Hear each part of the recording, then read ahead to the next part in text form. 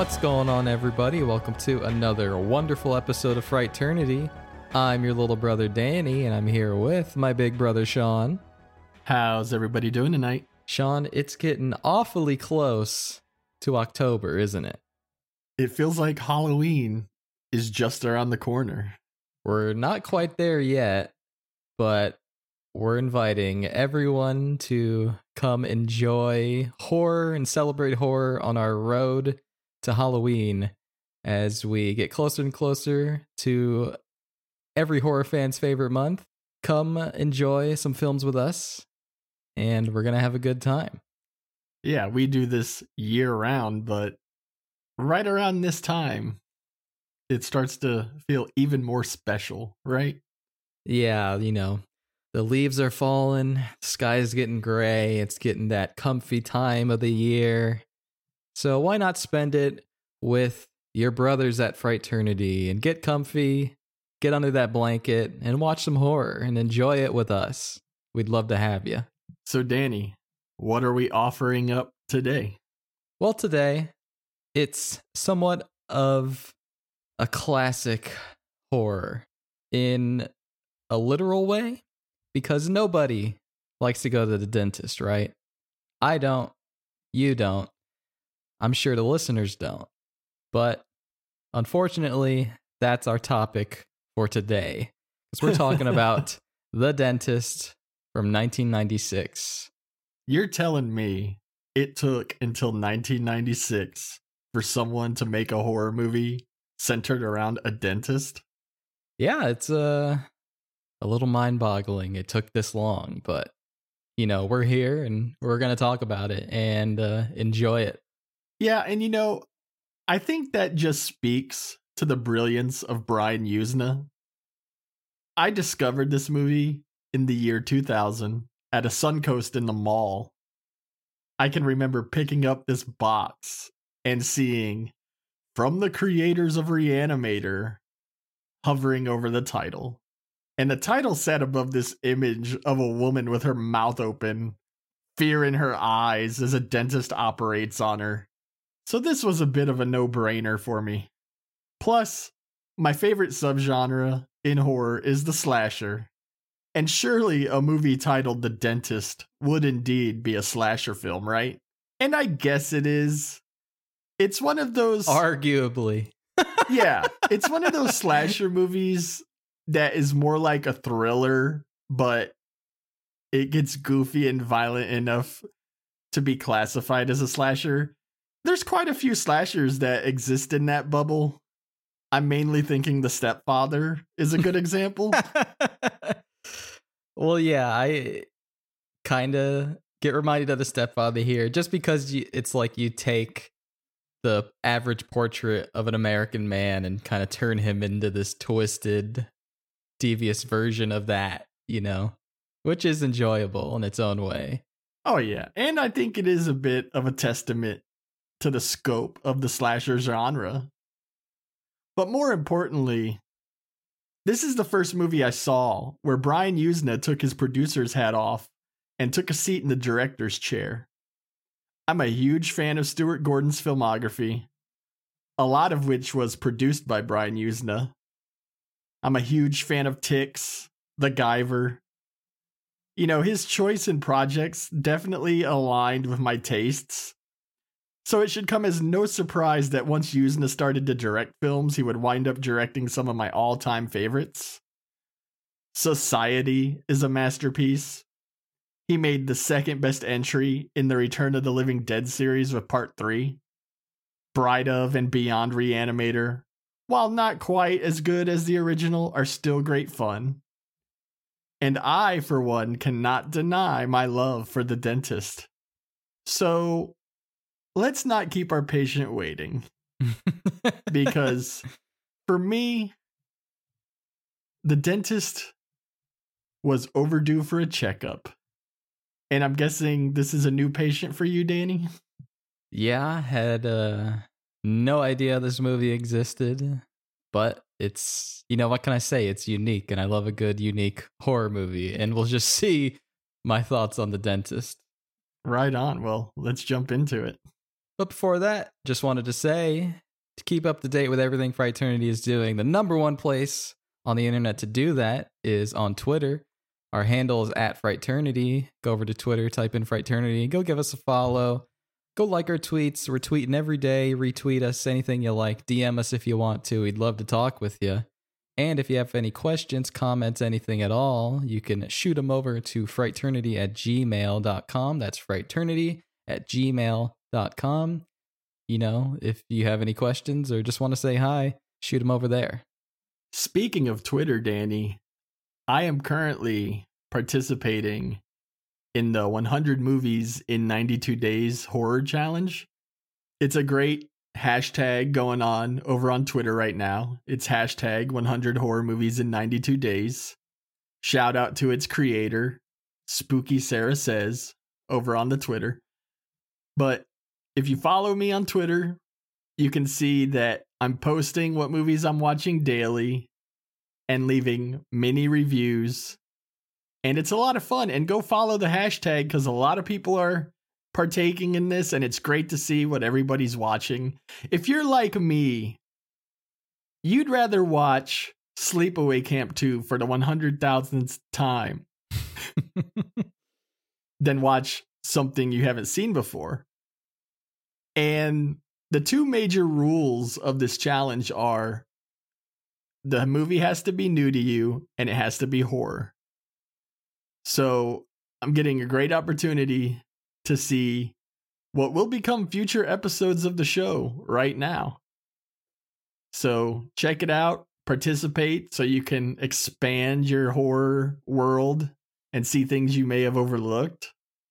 And I'm also exclusively using Shudder. So I've been leaving my mini reviews on Shudder too. So if there's something on Shudder you're not sure you want to check out, go search out our review, see if it's on the bottom of a movie you're looking at. Our name over there is Fraternity Pod, and you can see if that movie is Fraternity approved or not. And if you know me, it probably is. Right on. With that said, Danny, before we do get into the dentist, I thought we could share our own dental horror stories. And I recall you coming home from a tooth extraction in pretty brutal shape one time. Yeah. I got all 4 of my wisdom teeth taken out in one operation. And, you know, they put me under. And, you know, I come out of it and I'm totally drowsy. I can't even walk on my own 2 feet. And they have to wheel me out to my mom's car. And so she's driving me home and I'm just loopy, drooling on myself, bleeding from my gums. And we get home, I get out the car, and, you know, I still can't walk. I'm this fucked up. Let me just paint a picture for my tolerance for drugs and alcohol. It's very low, and it still is low to this day. So I was positively fucked up getting out of the car. And luckily, my big brother Sean, who I love so much, is home.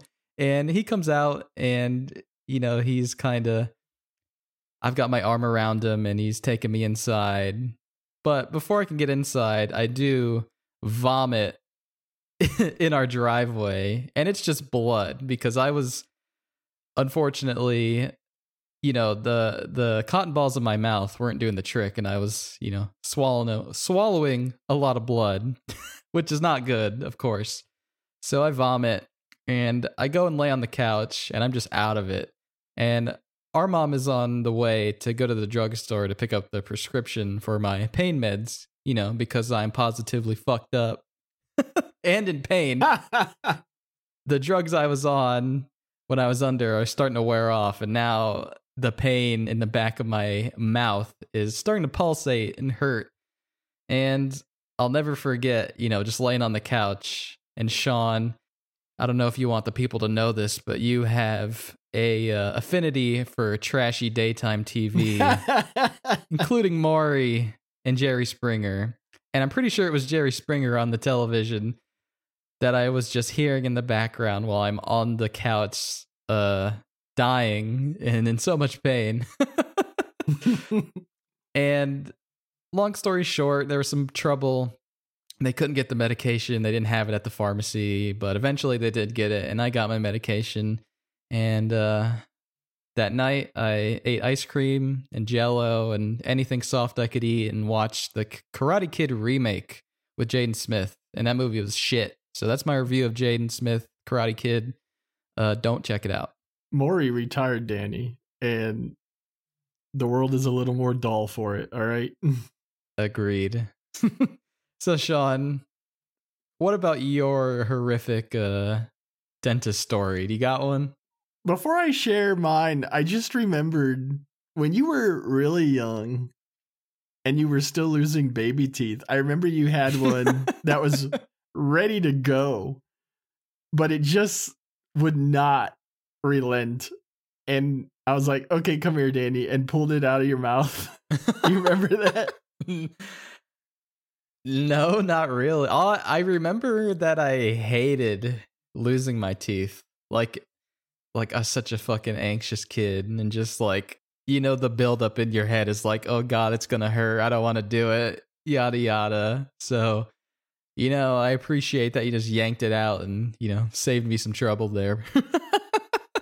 It was ready to go, and you took it like a champ. And I have to say, as a big brother, being able to pull a baby tooth out of his brother's head is a moment of pride. Totally. Unlike you, Danny, I never had my wisdom teeth removed. And a little over a year ago, I started to experience some really bad pain. It really became unbearable. Every tooth in my mouth was just so sensitive and aching. So I caved, and I went to the dentist to see about getting my wisdom teeth removed. So I'm there. They x-ray me.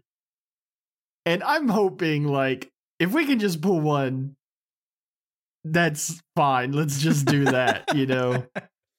But to my surprise, I get the worst news one could possibly get in this scenario. It turned out that I had extra wisdom teeth. A whole set. Man. That's right. 8 wisdom teeth in my mouth. 4 exposed and 4 still under the surface. What kind of luck is that?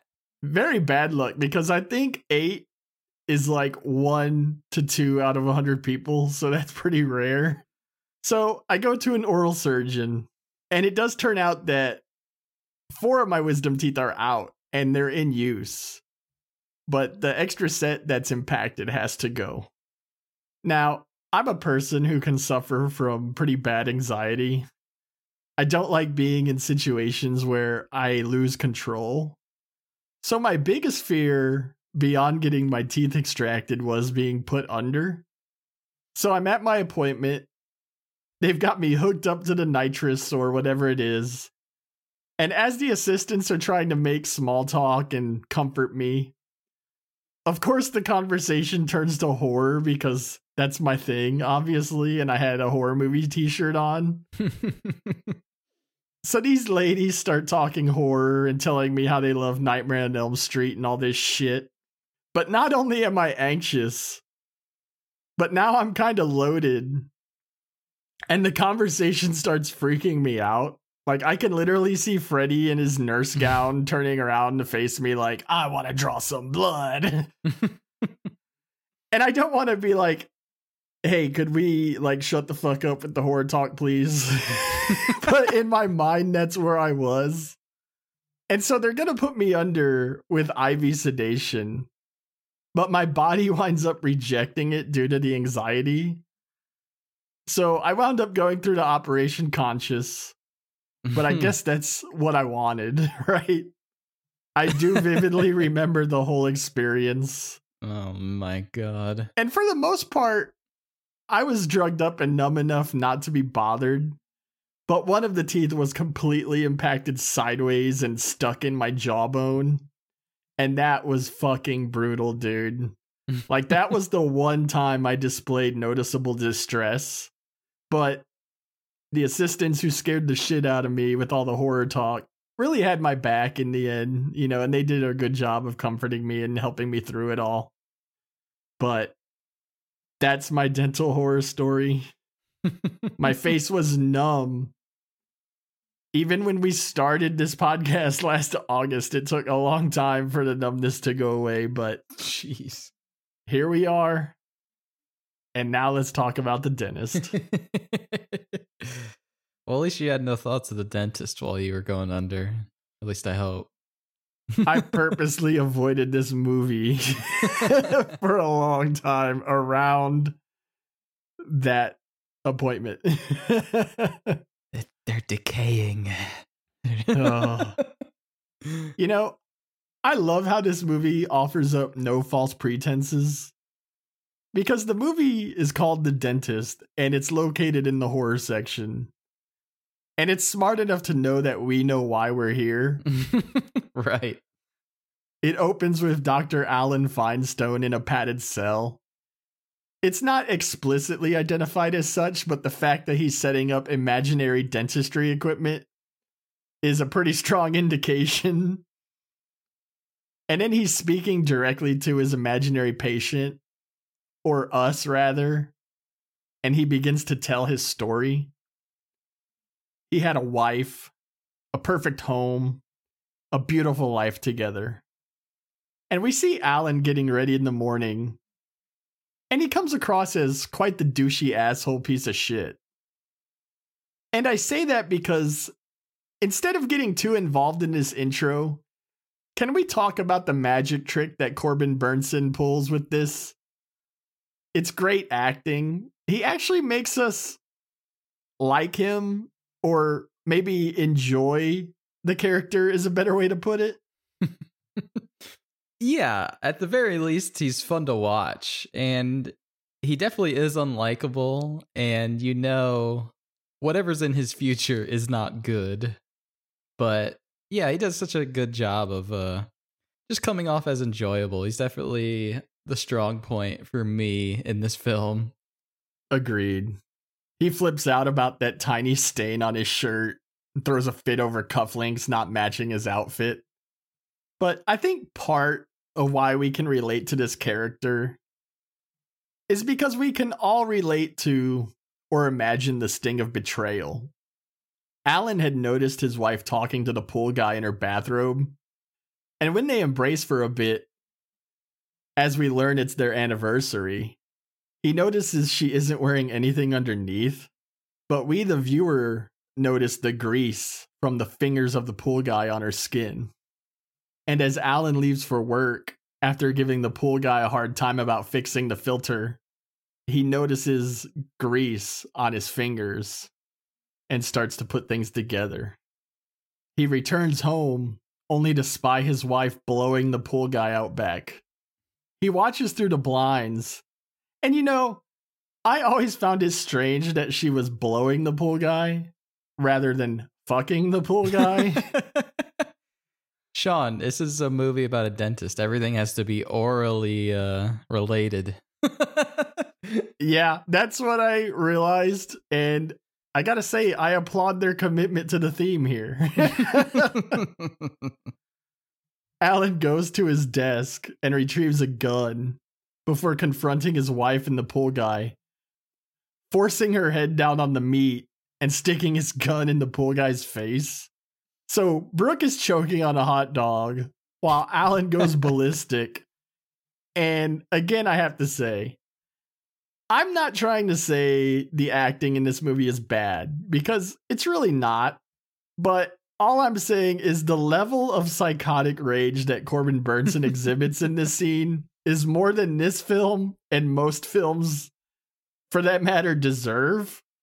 Like, he literally froths at the mouth, Danny. Yeah, he's got that frothy white saliva spitting everywhere.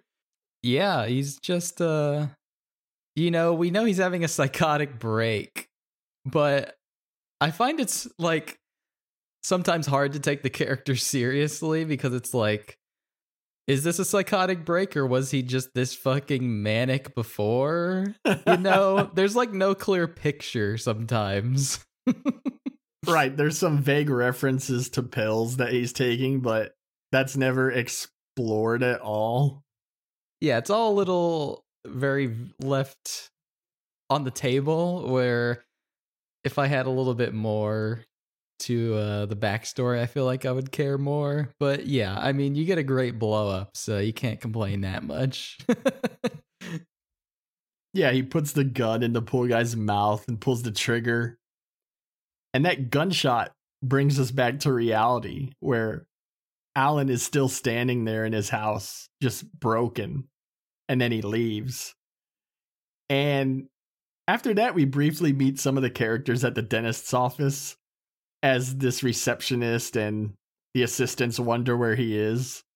We then find Alan sitting in his car, waiting for the pool guy to leave.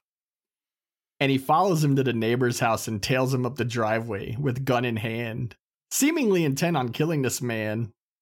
But he winds up getting spotted by his neighbor and his wife's friend Paula. And all I'm going to say is, if the 90s were a disease, she's got a bad case of it. And like you said, Danny, this is a movie about a dentist. So, of course, we have to take a look at the filling in her mouth as she yawns. Hey, this movie has a lot of up-close mouth shots. I gotta say, they sell them pretty damn well. The good doctor winds up getting out of that situation, and he makes his way to the backyard. But a wrench gets thrown in his plan because it's Paula's turn to fuck the pool guy now. Finestone just can't get a win here, Danny. He even gets attacked by Paula's dog through the gate, which he foolishly kicks open. And the dog pounces on him, and he finally gets to use that gun by shooting the poor dog. And we talk a lot about coincidences on Fraternity, and this is the third movie in a row we've done that has featured violence towards dogs. 4, if you want to include the fact that those kids ripped the dog leg off in the Mouth of Madness. Yeah. And I really don't think it's that common of a trope, but this is getting a little out of hand. Well, you know, people don't want to see dogs die in films. They even have that website, Does the Dog Die? And it'll tell you if a dog's in a film, and if it is it dead or not? Because some people just don't want to see that poor puppy laying on the ground in blood. But in The Dentist, that's exactly what you get. Either way, Alan manages to sneak into his office, and it's quite evident that his sanity is in freefall. He's unstable, to say the least. But it's time for little Jody's first visit to the dentist, Danny. And they've got to get a move on because he has Gymboree at 10:30. Before this little kid gets scarred for life, we again meet Candy, the receptionist, who's just so cheerful it makes you want to vomit. We also meet a teenage girl named Sarah, who is super eager to get her braces removed. We've both been there, right? Yes, we have. Very relatable. And for all intents and purposes, she is our final girl of sorts. For me, though, I find the in-office slasher elements to be very secondary to the infidelity revenge plot. The slasher plot is more a byproduct of Alan's waning grasp on reality. I think both parts play really well off of each other. Like, if you have just the slasher elements, then it would be schlock. But if you strip them out and just gave us the infidelity revenge plot, it'd be a whole lot less fun. Yeah, there's at least a plot-specific reason why, you know, he's losing his mind in his own office and practice and causing all this trouble and drama. But I feel like the office scenes tend to drag on for me, and a lot of them don't fully win me over, at least definitely in this first day.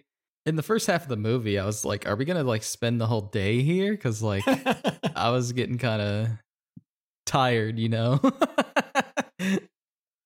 Did you appreciate how the movie spruces things up visually by making Alan a practitioner of interactive dentistry with all the themed rooms, at least? Oh yeah, I love the themed rooms and how he's trying to make dental work fun, and all the rooms are creative. You have a jungle one, you have the one that's supposed to be heaven, you're staring at clouds and angels, and then we get that wonderful reveal of the opera room later, his crowning achievement.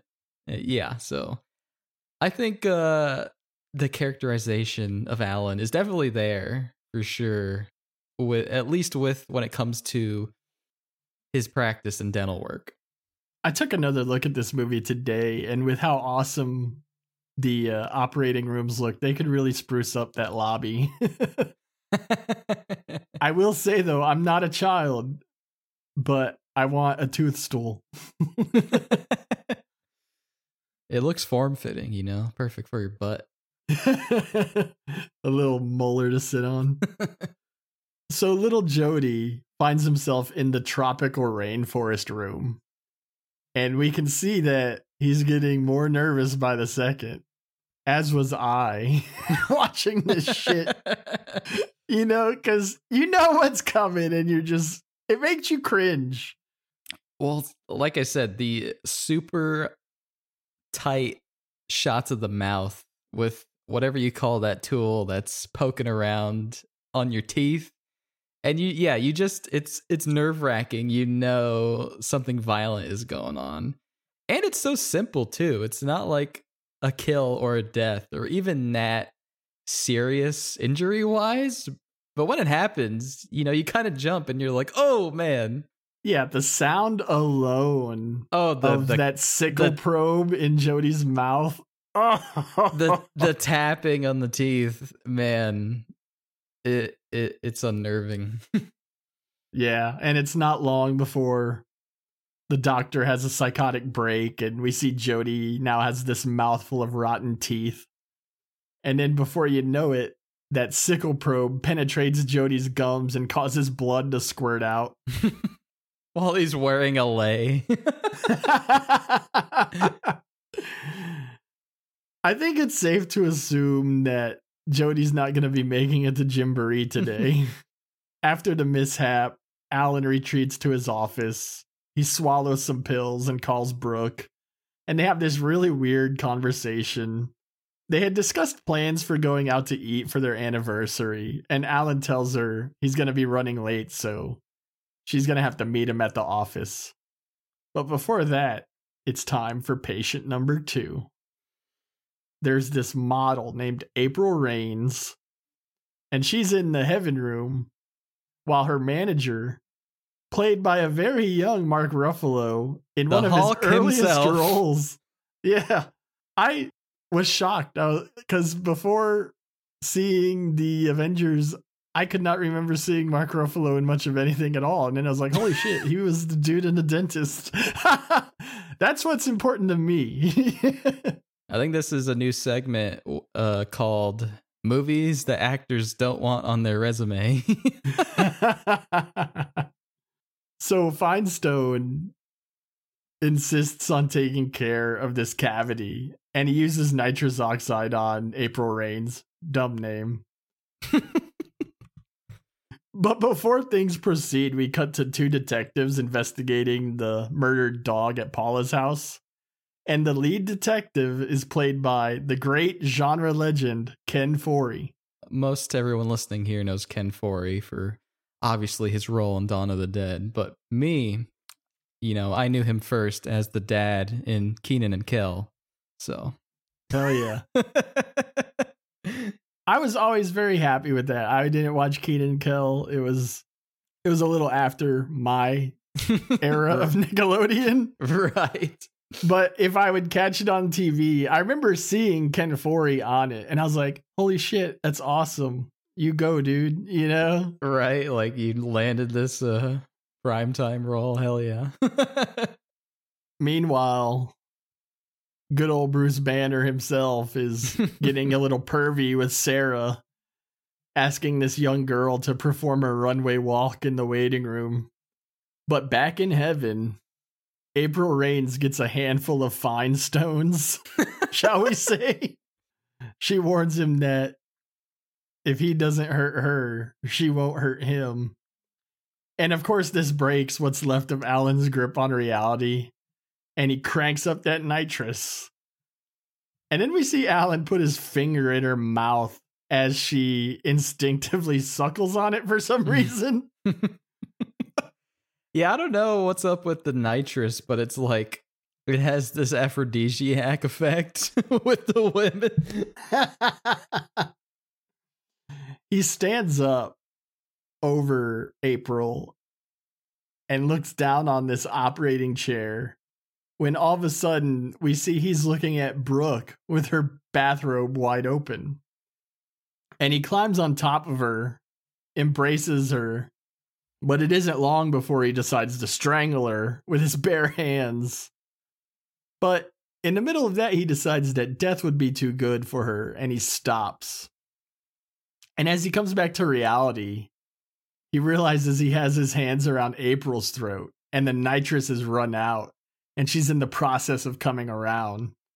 Her blouse has been opened up a bit, and her pantyhose have been pulled down. It's not a good look for the doctor. So he has no choice but to remove them completely as she frets to get out of the chair and find Steve. And as she exits the room, Steve finds the two of them, and Alan informs him that she's just having a bad reaction to the nitrous. And he convinces him it would be best to take her outside for a breath of fresh air, after foolishly inviting them back in the operating room with the pantyhose sitting there in plain sight. And in all this chaos, as Alan walks the two of them out, one of the assistants, Jessica, ends up finding those pantyhose. And she tells the other assistant, Karen, about it. But the two decide to keep it between themselves. And if things couldn't get worse for our dear dentist, the IRS agent who has been bugging him arrives demanding to be looked at. But before Alan can get to that, Steve enters the building and delivers a fist to Finestone's face, calling him a sick, degenerate pervert and saying they're going to sue his ass for what he did to April. Hulk smash! Puny dentist.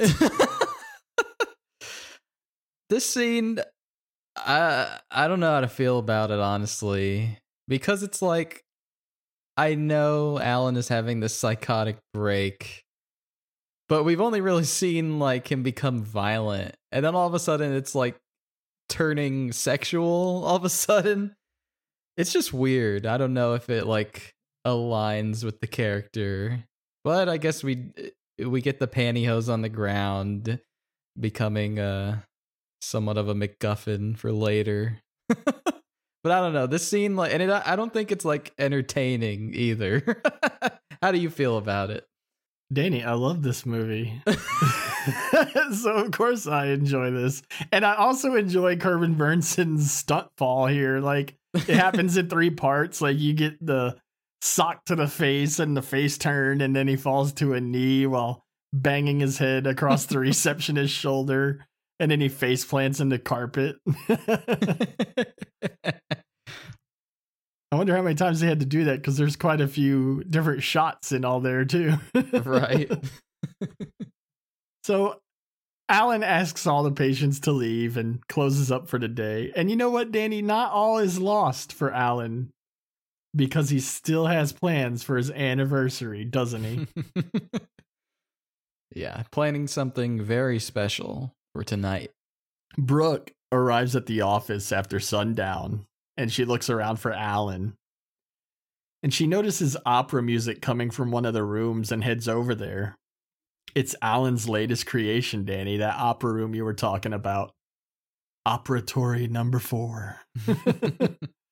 Which he waxes poetically about to an impatient and annoyed Brooke. I love the way this scene is shot, where it's not quite from Alan's point of view, but he's just slightly off camera. It's almost like they're hiding him from us because he's about to make his first true appearance as the titular dentist. But I thought they gave us a nice build here. What did you think? Yeah, this scene is great. You you have that opera music in the background, totally making the scene, and it's just Brooke slowly making her way over to sit down when Alan finally strikes and starts strangling her and ties her into the chair. And then this teeth pulling man, it's some more oral horror, if we're gonna call it that. Yeah, the teeth pulling is savage. It's just brutal, man. And the movie actually shows us quite a bit of mercy, if you ask me, because they only show us one full extraction. But the way they film the second one using Corbin Burnson's acting to sell the brutality is equally morbid. You know what, though? We've talked a lot about Corbin Burnson, but I think we should also give it up to Linda Hoffman as Brooke, because she puts a lot into this. I think she does a great job. She goes from unlikable to sympathetic. She has to play the cheating housewife, and she does that well. And then she does a great job as the victim once that becomes her main job. But she also appears in all of the hallucination sequences, and there's some really good ones. And we even get some fantastic stingers with her a bit later. So she was given a lot of different things to do, and I think she does a great job.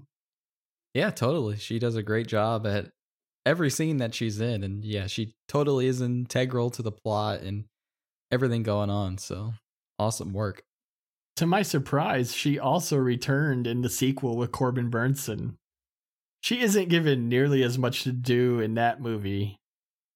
And that movie, I'm not sure who asked for a second dentist movie, but I hope they're happy. Yeah, it's like a second Stepfather movie. Who asked for that? It's more like Stepfather 3. Later on, we see Alan at home in his bedroom, looking down at the pool he never uses, while we see Brooke laying in bed in obvious distress, her swollen lips and mangled mouth obscured by shadows. And the next day, Matt, the pool guy, arrives to replace that pool filter. And we see that Brooke has been dressed in her bikini and tied to a lawn chair with a sun hat placed over her face. But she's just about too weak to struggle. We see Alan watching from inside, but he gets interrupted when the detectives arrive to ask him a few questions. And boy, does Alan act suspicious as hell as he attempts to hurry these guys out of there. Back outside, though, the pool guy, Matt, is fishing leaves out of the pool when we notice a tongue floating in the water. And on his next pass, he scoops it out and becomes shocked upon noticing it himself. So he walks over to Brooke, calling her name out, and he pulls the hat away from her face, revealing the aftermath in its full glory. So what are your thoughts on the look of Brooke here? Oh, it's an unfortunate face. It's No, it's great makeup, and it's one of those makeup jobs that is just tough to look at, you know what I mean? Just the gums and the bloody mouth and the swollen face. It's horrific. Hey, that body is still summer ready, though. Yeah, you almost feel bad. Well, you do feel bad, especially especially when Matt steps back in shock and horror. And we can see, despite the pain, Brooke is desperately attempting to warn him. But next thing you know, Alan has snuck up behind him and placed a knife across his neck. Matt attempts to get away from the dentist, but his neck gets cut. And this next bit definitely puts the slash in slasher, as this pool guy backs away from Alan as Alan slashes away at him, and blood just splatters everywhere with each slash. Some of the best blood spray effects I've ever seen, Danny. That goes for anything that came before or after. Like, I just think the blood effects in this scene are incredible. This kill is really well done. especially with the blood. Yeah, you just get that perfect splatter after every slice. And it's like, man, how did they do that? How did they just get it so right? Yeah, it's such a wonderful magic trick of special effects, because I look at it and I go, how the fuck did they do that? And why does it look so good? You know? Yeah. And you know, it's probably something really simple, which makes it all the more impressive. I also like the touch of having Alan say the same lines that he did in his imagination, because it doesn't equal the frothy mouth psychobabble performance from before. But that's the genius of it, right? Because nothing we say in our heads ever comes out the same when it's back in reality, right? I mean, Totally. We're podcasters. We can attest to this. Yeah. I think I sound stupid every time I'm on the mic, but I guess people like it. I don't know. We're getting views or listens. Are we? I sure hope so. So, Danny, Alan Feinstone, the dentist, has got his revenge. The pool guy is dead. Brooke is suffering and deformed. So what is a psycho dentist to do? Go to work, apparently. And his first patient for the day is his neighbor, Paula. And we get a nasty bit where we have to watch Alan stick a needle in Paula's gummed and number tooth. I know you said needles don't bother you, but did this? No, this didn't bother me, but this destruction of her tooth with the Dremel, I think, is that's the tough one to watch. Yeah, like what the hell did they use a real tooth for that? Like what the hell is going on? It's just crumbling like a rock, you know, like a rock with a jackhammer. It's just nasty. And it's just like minuscule like tooth dust everywhere in her mouth. Yeah, and then the assistant, Jessica, manages to get Alan to stop, and she goes to question him outside the room before Jessica goes and tells Paula to just leave. And I'm like, there's still like what used to be a tooth in there, and when she's not numb anymore, I think she's gonna really feel like shit. Yeah, I thought he was gonna do more to her. I guess he was, and Jessica was like, "You need to go." She definitely got off easy here. Yeah, if that's what you want to call easy. At least she's still alive. You can go to a different dentist, tell him to give you a new tooth or something. Yeah, when Alan finds out that Paula's gone, he flips out on Jessica and fires her. But she confronts him about the pantyhose. And it is not long before he's sent into a homicidal rage and strangling Jessica with said pantyhose. Sorry, Jessica, you just weren't cut out for the film. Had to get rid of you. You are not our final girl. At the same time, the detectives find out that Feinstone not only lied about owning a firearm, but has one that would use the bullet type found at the scene of the crime. We then go back to the office where Sarah, our little final girl to be, is back for day number 2 of hoping to finally get rid of those braces. And just as she's called back, the pesky IRS agent arrives and sends her to the back of the line once again. Now, did this IRS agent pick the worst day to extort the wrong guy or what? Well, he is an IRS agent, so hard to feel bad. And, you know, we haven't got enough of this character to get any type of read on him. But boy, does he go from 0 to 100 in the sleazy scumbag department in a fucking hurry. It's almost like they told him to channel Bill Murray in Little Shop of Horrors, but instead of being funny, just be a total fucking prick. Yeah, he really does go all the way douchebag in a matter of minutes. I was hoping to get some of the goof.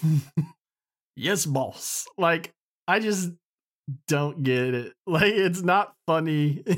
It's annoying. And you really start to side with Alan in this one instance. Yeah, that's a bad sign when you're siding with the killer. I thought you came out. You know, not only that, but at this point in the movie, not even the good people are safe, right? So we know this guy is screwed. He's definitely about to experience a trip to the dentist that he's never going to forget. And that's a bit of a spoiler alert. He's not going to die, but I think he's going to wish he did. And I'm not sure what you call this thing he uses on this guy, but he uses it to stretch his mouth open to an inhuman degree.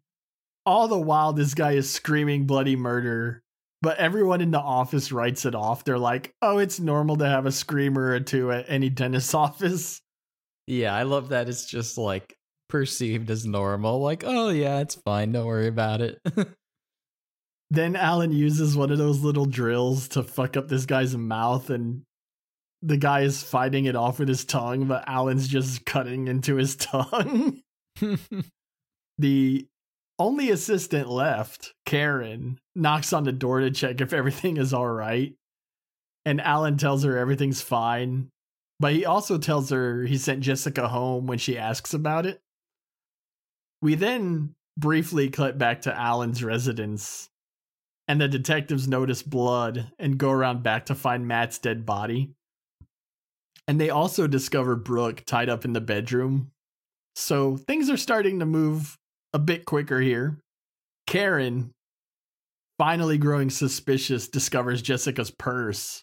And she goes to confront Alan about it and walks in on this horrifying scene of the IRS agent going through what can be best described as torture. Unfortunately for Karen, she's seen too much, and this means it's the end of the road for her. And is Alan getting efficient at murder or what? Because he takes Karen out with an air bubble injection. Yeah, not the most exciting kill, but definitely the most efficient. I do like this actress's performance, though, especially when he smashes her face against the wall and she just gets knocked silly. Out in the lobby, the receptionist Candy goes to lunch, but she sends Sarah back. And she's the last patient standing, so to speak. We see Dr. Feinstone remove Sarah's braces, and all seems right for a moment. But just like Alan has come to realize, nothing good ever lasts. Decay is persistent and unavoidable, so why try to fight it? And with that, he attacks Sarah, and we get our slasher chase sequence through the office. It's a good bit of cat and mouse through the office with cameos by Jessica's corpse and the still breathing but completely mangled IRS agent accompanied by Karen's dead body. Any thoughts? Well, I just love that they decided to make Sarah wear the skimpiest little schoolgirl skirt with these sheer thigh-high white socks while she's running around, you know, just to get a little butt slip or two. Where previously at the office she was wearing some very plain Jane clothes. Yeah. Alan eventually corners Sarah, and he has his gun in hand. She pleads with him to not kill her before telling him that she'll brush her teeth 3 times a day and never eat a piece of candy. And we're left to wonder if she managed to get through to the unhinged doctor. But we cut to the lobby and see police officers entering. And they do end up rescuing Sarah, as we see Alan driving away in his car. And I have to be honest, I hadn't seen this movie in about 15 years and completely forgot about everything after this. I mean, I wouldn't blame you for forgetting about it, because it feels so random to me. And I don't really know why it even happens. You know, like, why wasn't the finale at the dentist's office? Like, why did he end up going to this campus? You know, I get he dies and he succumbs to the opera singer, but I don't know. It's just like totally falls flat for me in this finale. Well, I think the problem is again, you have like two kind of stories here. You have the slasher and you have the revenge story, right? So, Right. like, yeah, the slasher one ends in the office, but we still have to kind of wrap up the real narrative. And so, yeah, it gets a little disjointed here. Again, I legit thought the film ended in the office, and I was surprised when it kept going. I don't mind it. I think it works in the sense of the revenge plot, but I have to know how you felt when he was like in Sarah's face, like 3 times a day, no candy, and he even cried for this bit, Danny. Yeah, I think that bit is great. And yeah, you have that brief moment where it's like, did she finally reach him, you know, and like find the little glimmer of humanity left in Alan? And yeah, that's a great moment to see. But after that, when he's running away, I just think I think it just feels it just flattens everything for me, and I'm just like, all right, like, let's go wrap it up. Yeah, well, let's wrap it up. But I will add, you know, they even do mention like he has a seminar earlier in the movie, but it's such a throwaway line that I'm sure plenty of people could have missed it, you know? Yeah, sure, there's a reason, but it still just feels out of nowhere, even if it makes sense plot wise. And just, I don't think the cop chase is particularly exciting either. And in some ways, the cop plot line, they just kind of get everything handed to them, and it's not very exciting. Right on. Well, there are some things I like, including probably my favorite line in the movie, but yeah, let's go ahead and wrap this up. We get this great bit, though, before we go to the school with Candy, the receptionist, sobbing while speaking so lovingly of Alan before Sarah tells her to shut the fuck up, since the man is clearly psychotic. Right. And that's where Candy lets out that Feinstone is a teacher. And with no leads or whereabouts, the detectives decide to bark up that tree. And that is indeed where we find Alan going nuts on his students and demanding that they all extract teeth from their patients' mouths. And I love the guy who tries to sit up and he's like, I want a second opinion. And that's my favorite line delivery in the movie.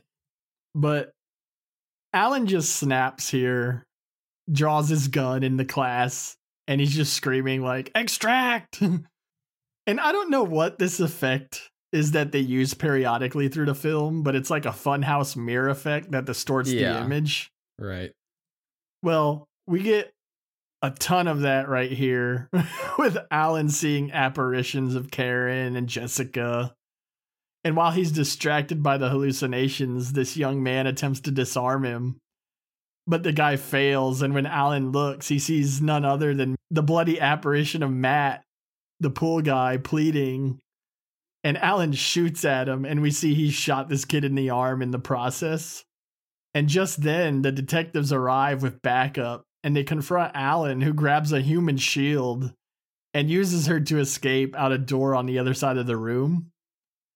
He runs for it before coming across a door that leads to the side of a stage in an auditorium. And as he enters, he's lured further inside by the sound of opera singing. He reaches out to touch this opera singer, who turns around to reveal herself as Toothless Brooke. And Alan falls to his knees in tears and in shock. We see the detectives approaching as the opera singer backs away in fear. And Alan just remains seated, defeated, as the realization sets in that despite his revenge, his wife is still living rent-free in his head. And with that, Alan informs us that that's the end of his tale. We're back in his padded cell. He wraps up his fake dentistry before the doors open and 2 orderlies inform him that it's time for his checkup.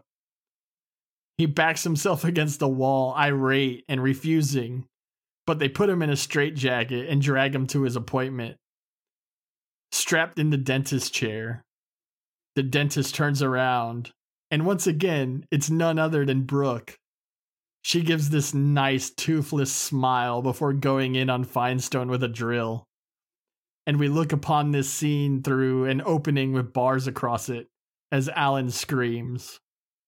And that's the end of our movie.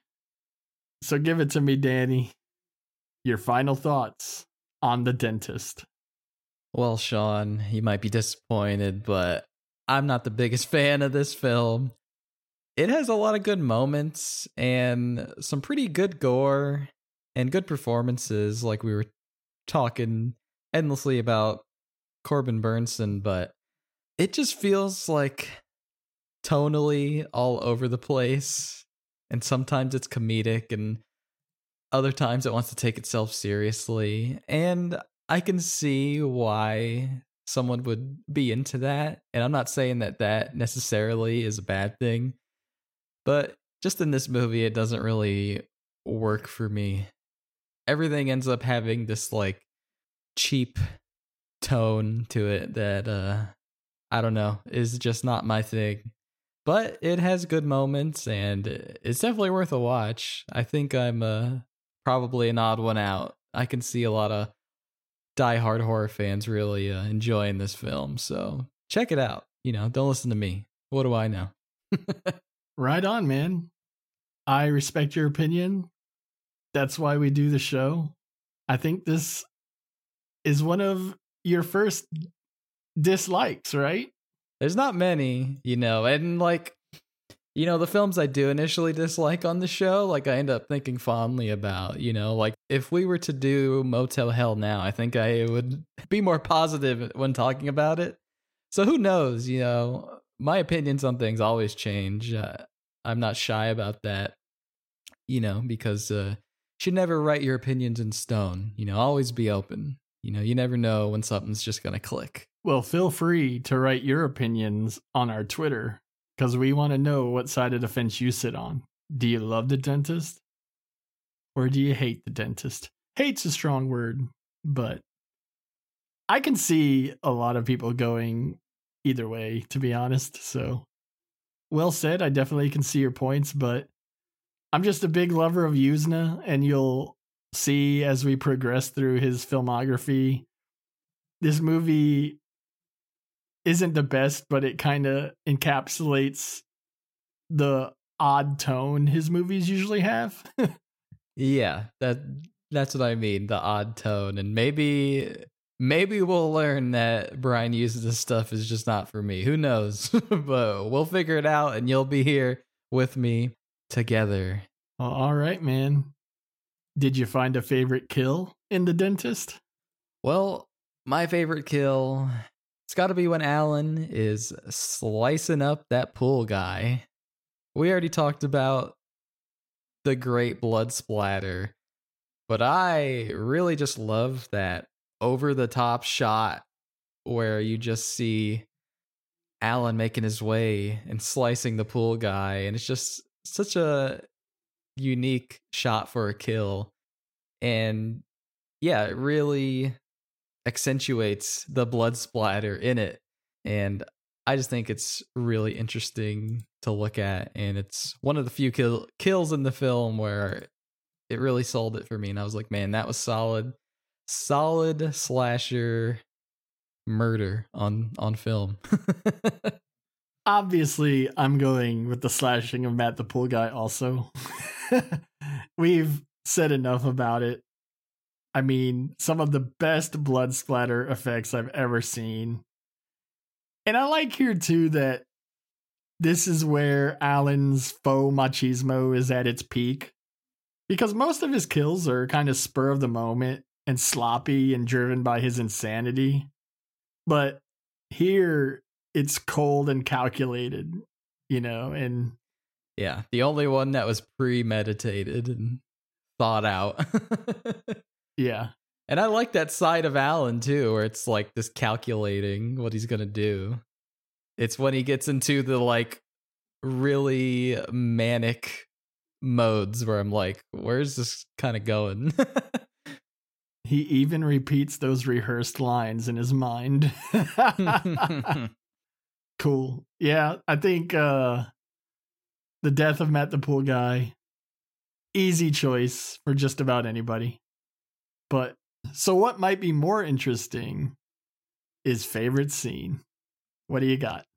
My favorite scene, I think I will go with when Alan shows Brooke the opera operating room. Cool choice. Great scene. Yeah, it has this perfect level of tension. It's kind of what the movie has been building up towards, and I just love that set of the opera house, but it's still a dentist's office, by the look of it. It looks cheap, but it also looks like a lot of care was put into it, and it just has that level of where I just appreciate it, and it's so creative. I really do love Alan's office as a set and what that says about his character, how much he really truly does love being a dentist. And yeah, we get that gnarly, hard to watch, unnerving teeth pulling. And anything with teeth is always gross and nasty and hard to watch, but teeth pulling especially. Corbin Bernsen really sells it too with that second pull when he's making those faces, and you just feel it, you feel it in your own mouth. So yeah, that's mine. But Sean, what about you? Well, I'm about to wax poetically about a movie you didn't care that much for. And this is a first. But I'm going with the scene that features the death of Matt, only expanding on it. So, this revenge scene halfway through the film is definitely my favorite. You get the tense moment with the detectives. And then we get the gruesome daytime reveal of Brooke suffering with her swollen face, her toothless mouth revealing her cut-out tongue. And then it all leads to my favorite kill.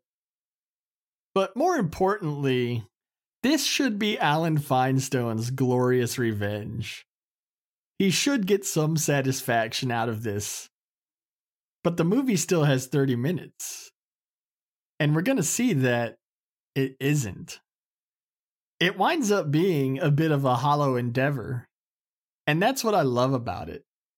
It's funny because I don't want to call Alan an anti-hero, because there's definitely nothing heroic about what he does. But we do spend all of our time with him because the story's being told from his perspective.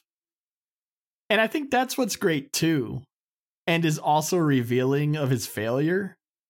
Because despite getting revenge on Brooke and the pool guy, and killing a handful of innocent people, Alan never outgrows his victimhood. He remains the victim in this story in his own eyes. We even get that hallucination at the end of his wife laughing in his face as the cops close in. And I think the bottom line is, when infidelity leads to insanity and revenge, there are no winners. Unless a sequel gets greenlit. Then we can wipe away that downer ending and figure out a way to expand on this story for better or much, much worse. Well, man, I appreciate your love and thoughts on The Dentist. Even if I don't like it, I always love to hear someone that does like it and why. So I enjoy talking about the film with you. And I love talking about it with you. And I think we've talked about it enough. So remember, everybody, brush 3 times a day. No candy. Go make that teeth cleaning appointment you've been putting off. And we will see you next time. For our 1-year anniversary. Hell yeah. Can you believe it? It's been a year. I sure can't. Good night, everybody.